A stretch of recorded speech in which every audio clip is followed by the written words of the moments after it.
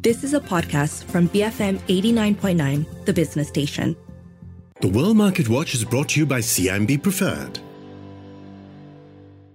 BFM 89.9. Good morning. You are listening to The Morning Run. It's 7:06 a.m. on Friday, the 6th of January 2023. I'm Shazana Mokhtar with Wong Xiaoning and Chong Jansan. In half an hour, we're going to discuss what's happening in the U.S. House of Representatives and why a Speaker of the House has yet to be appointed. But as always, we're kick-starting the morning with a look at how global markets closed overnight.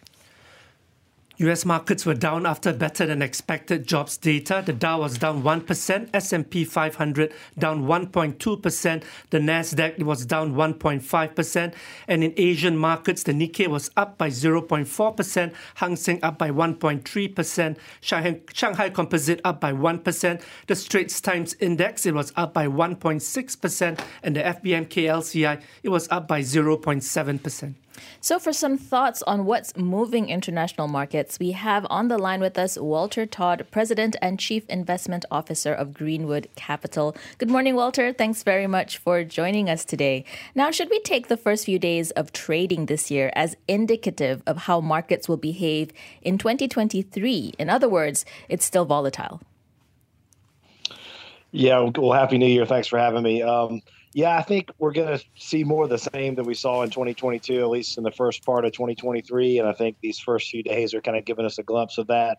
Really, the first day of trading on Tuesday here in the States was extremely volatile from the pre-market to where we ended. And we've seen some more volatility. And I think it's just a function of people trying to understand what the Fed's going to do at their next meeting. And then also we're about to enter earnings season in about a week or so. And that will give us some more information about where companies are.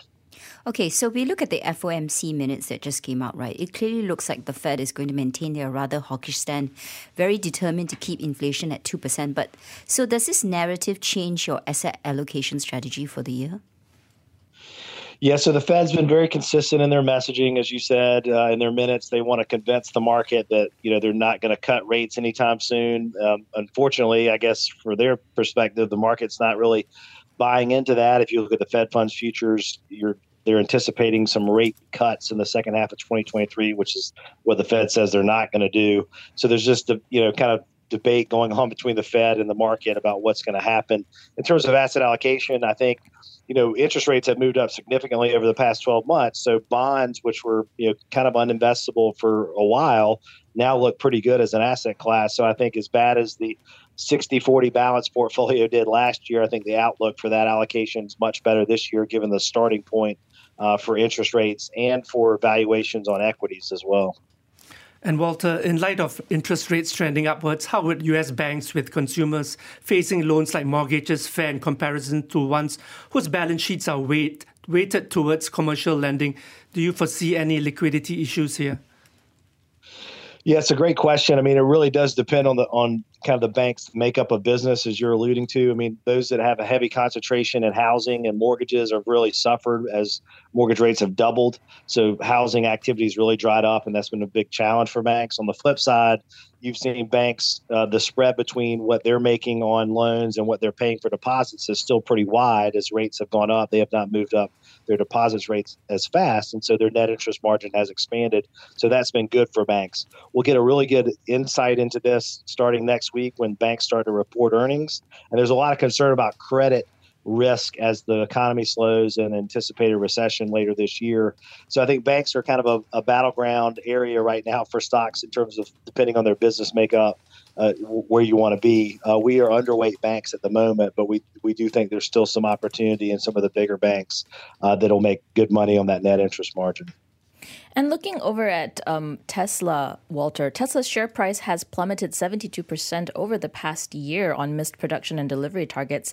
Are there problems or bellwether for the electric vehicle space in general, or are they unique to the company itself? Yeah, I think they're somewhat unique to Tesla. I mean, it really has to do with the amount that it's gone down. Really has to do with the starting point. When you look at the valuation of Tesla a year ago, it was really, anticipating that they were going to produce every electric vehicle ever made. When you looked at the valuation over $1 trillion, it was just unrealistic. And so I think this is, bringing it back into reality. Unfortunately, I think there's more to go here, honestly, because I still think it's overvalued relative to the rest of the car space. And of course, the situation with Elon Musk and Twitter and what's happened there has been very unique to Tesla as well. So I think some of it's macro related, but I think most of it is company specific and the starting point for the valuation of that company. Okay, Walter, related to this is that debate between growth and value that we keep hearing again and again. And in 2022, it seemed like value finally won. Do you think in 2023 that might change? Because will tech stocks, which are very growth driven, will they have a chance to shine? Yeah. So, growth had a heck of a run for about a decade, and value really started outperforming in actually mid 2021 and then outperformed last year as well. So this is something we're discussing internally. And I do think value is going to continue to do well. I don't think it will outperform as much as it did in 2022 because a lot of these, as you say, these big cap tech stocks or even the smaller cap tech stocks that have been hit so hard are probably due for some mean reversion or bounce. So I think you'll see episodes where growth will outperform. And if the Fed stops raising rates, that could be a period where growth outperforms. But I still think it's going to be more balanced between growth and value. But I still think value has the edge here because it was a long time that it underperformed coming into last year. And very broadly, what kind of sectors fit into the value category then? Yeah, so I think traditionally you look at like financials and energy and industrials would fall into that value category, whereas tech and discretionary and healthcare would be more growth oriented.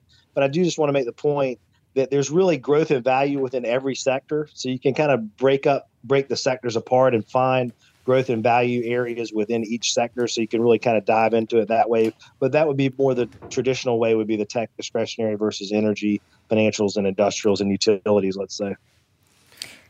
And Walter, I'd like to get your thoughts on Amazon. It has outlined plans to cut 18,000 of its staff amidst rumors that Jeff Bezos could return as CEO.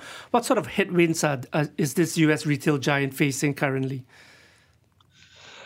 Yeah, so tech companies in general, we've seen a lot of job cut announcements. We've seen this from Microsoft. Salesforce was the other day. Amazon's the latest one to cut jobs. It's really a function of the overhiring during the pandemic and trying to unwind some of that growth pull forward that we saw, and Amazon's no different here. I think there's a lot of kind of unique situations with Amazon because the competition for Amazon has improved dramatically. So, 5-10 years ago, Amazon was the only game in town from e-commerce standpoint, but now you've got, Target and Walmart and others competing much more effectively with Amazon. So it's a little bit of a headwind for them. But I think the job cut announcement just speaks to the fact that, tech companies hired too aggressively during the pandemic, anticipating this growth was going to continue, and now it's slowing down, and they're having reversed that. I don't think this is the last job cuts we're going to see, probably from Amazon or from a lot of companies here in the U.S. as well as growth slows. Walter, thanks very much for speaking with us. That was Walter Todd, President and Chief Investment Officer at Greenwood Capital, giving us some of his thoughts on trends that he sees moving markets in the days and weeks ahead. Yeah, I think he thinks first half will still be quite volatile. He thinks that, we have to monitor the earnings season, which will start very soon. And I think the market still is, the Fed funds rate, the futures are still pricing in a rate cut, but the Fed has been very consistent in terms of their take on inflation. And I think in terms of value versus growth, he thinks value has underperformed for far too long, and it should be a decade. It should be on top of one's in terms of their buy list, but in terms of growth, I think tech could at some point revert to its mean, and that, I think, turning point would be when the Fed pauses its rate hike. Yeah, so terminal rate, right? When will that happen is the big question. But, he brought up an interesting point, which when you look at it, makes a lot of sense, which is within a sector, you can always find value and growth stocks also. It's not like broad categories work, although there are cases of it. And I think, yes, for sure. So value is found in, let's say, financials, and growth is tech. That's an obvious one. But I think that points to many fund managers in 2023 doing a bottom-up strategy rather than a top-down strategy. I think that's key, right? Especially since markets are going to be volatile. So it pays to be nimble. The other thing is clearly, I think a lot of fund managers are looking at fixed income. Cash is no longer trash, right? Rates are going up. So for a decade long, money flowed into equities. It was all about risk on. But 2023, that narrative has clearly changed. Well, let's turn our attention to some corporate headlines that have come out this morning. We have news coming out of Costco, and maybe it's good news or maybe it's not so good news, depending on how you want to see it, right? Costco fiscal second quarter sales are showing robust momentum, rising 7% in December. So the performance reflects the company's strong supply chain management and merchandising. For the 18 weeks ending January 1st, sales rose 7.6% to $81.2 billion US dollars.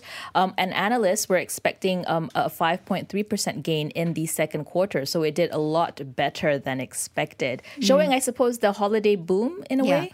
I think we need to remind people, like, what is Costco, right? It's a discounted... it's a wholesale trader. So trader. You tend to go there to get groceries in bulk or items in bulk. Yeah, so you buy like 72 toilet rolls. Yes. Something like that, right? Like 10 kg of clothes, what do you call it? Washing powder, stuff like that, right? I've seen pictures. I've never been to a Costco, but I've seen videos of it. And I would have to say I would love to go because I love to, roam the supermarkets. But I think it's a bellwether of how consumers feel. Are they starting to feel the pinch of inflation? And so far, actually, the street is indicating that the U.S. consumer still remains robust because there are 25 buys on this name, 12 holds, no sells. Consensus target price for this name, $547 US. Last night it was down $6.37 to $450 US. All right, so maybe positive, somewhat news coming out of Costco, but if we look over at Bed Bath & Beyond, they're actually exploring options, including a bankruptcy filing to address its plunging sales, dwindling cash, and debt load. So here's the other side of it. Maybe we are seeing inflation start to bite for names such as Bed Bath & Beyond. The company's shares plummeted 23%. In early trading after the news, and they said that they have substantial doubt about their ability to continue as a going concern. Yeah, and I think in terms of their third quarter numbers, they declared a third quarter loss of $385 million. I think they're due to release results, actually, fourth quarter results quite soon. And the company's fortunes have dwindled and its stock has collapsed in value after it pursued a strategy focused on its own private label goods. Its management has since reversed course, but I guess it's a bit of a little too late. Yeah, Street clearly doesn't like it. I've never seen so many sells. 12 sells, 3 holds, no buys. Consensus target price for the stock, $1.96. It was down 72 cents yesterday to $1.69. It's one of those companies. I have been to a Bed Bath & Beyond in New York, and it sells everything related to Bed Bath and more. And more. And beyond. And I wonder why. Did the brick and mortar... their channel strategy didn't work. What was it? It wasn't attractive. Maybe they didn't keep up with times. Perhaps so. I mean, there's a lot of competition in this space when you think about it, and a lot of cheaper options perhaps coming online. But 7:18 in the morning, we're going to take a quick break. We'll come back and continue discussing the top stories in the newspapers and portals this morning. Stay tuned, BFM 89.9. The World Market Watch is brought to you by CIMB Preferred. Moving forward with you. Visit cimbpreferred.com.my for their preferential services beyond banking.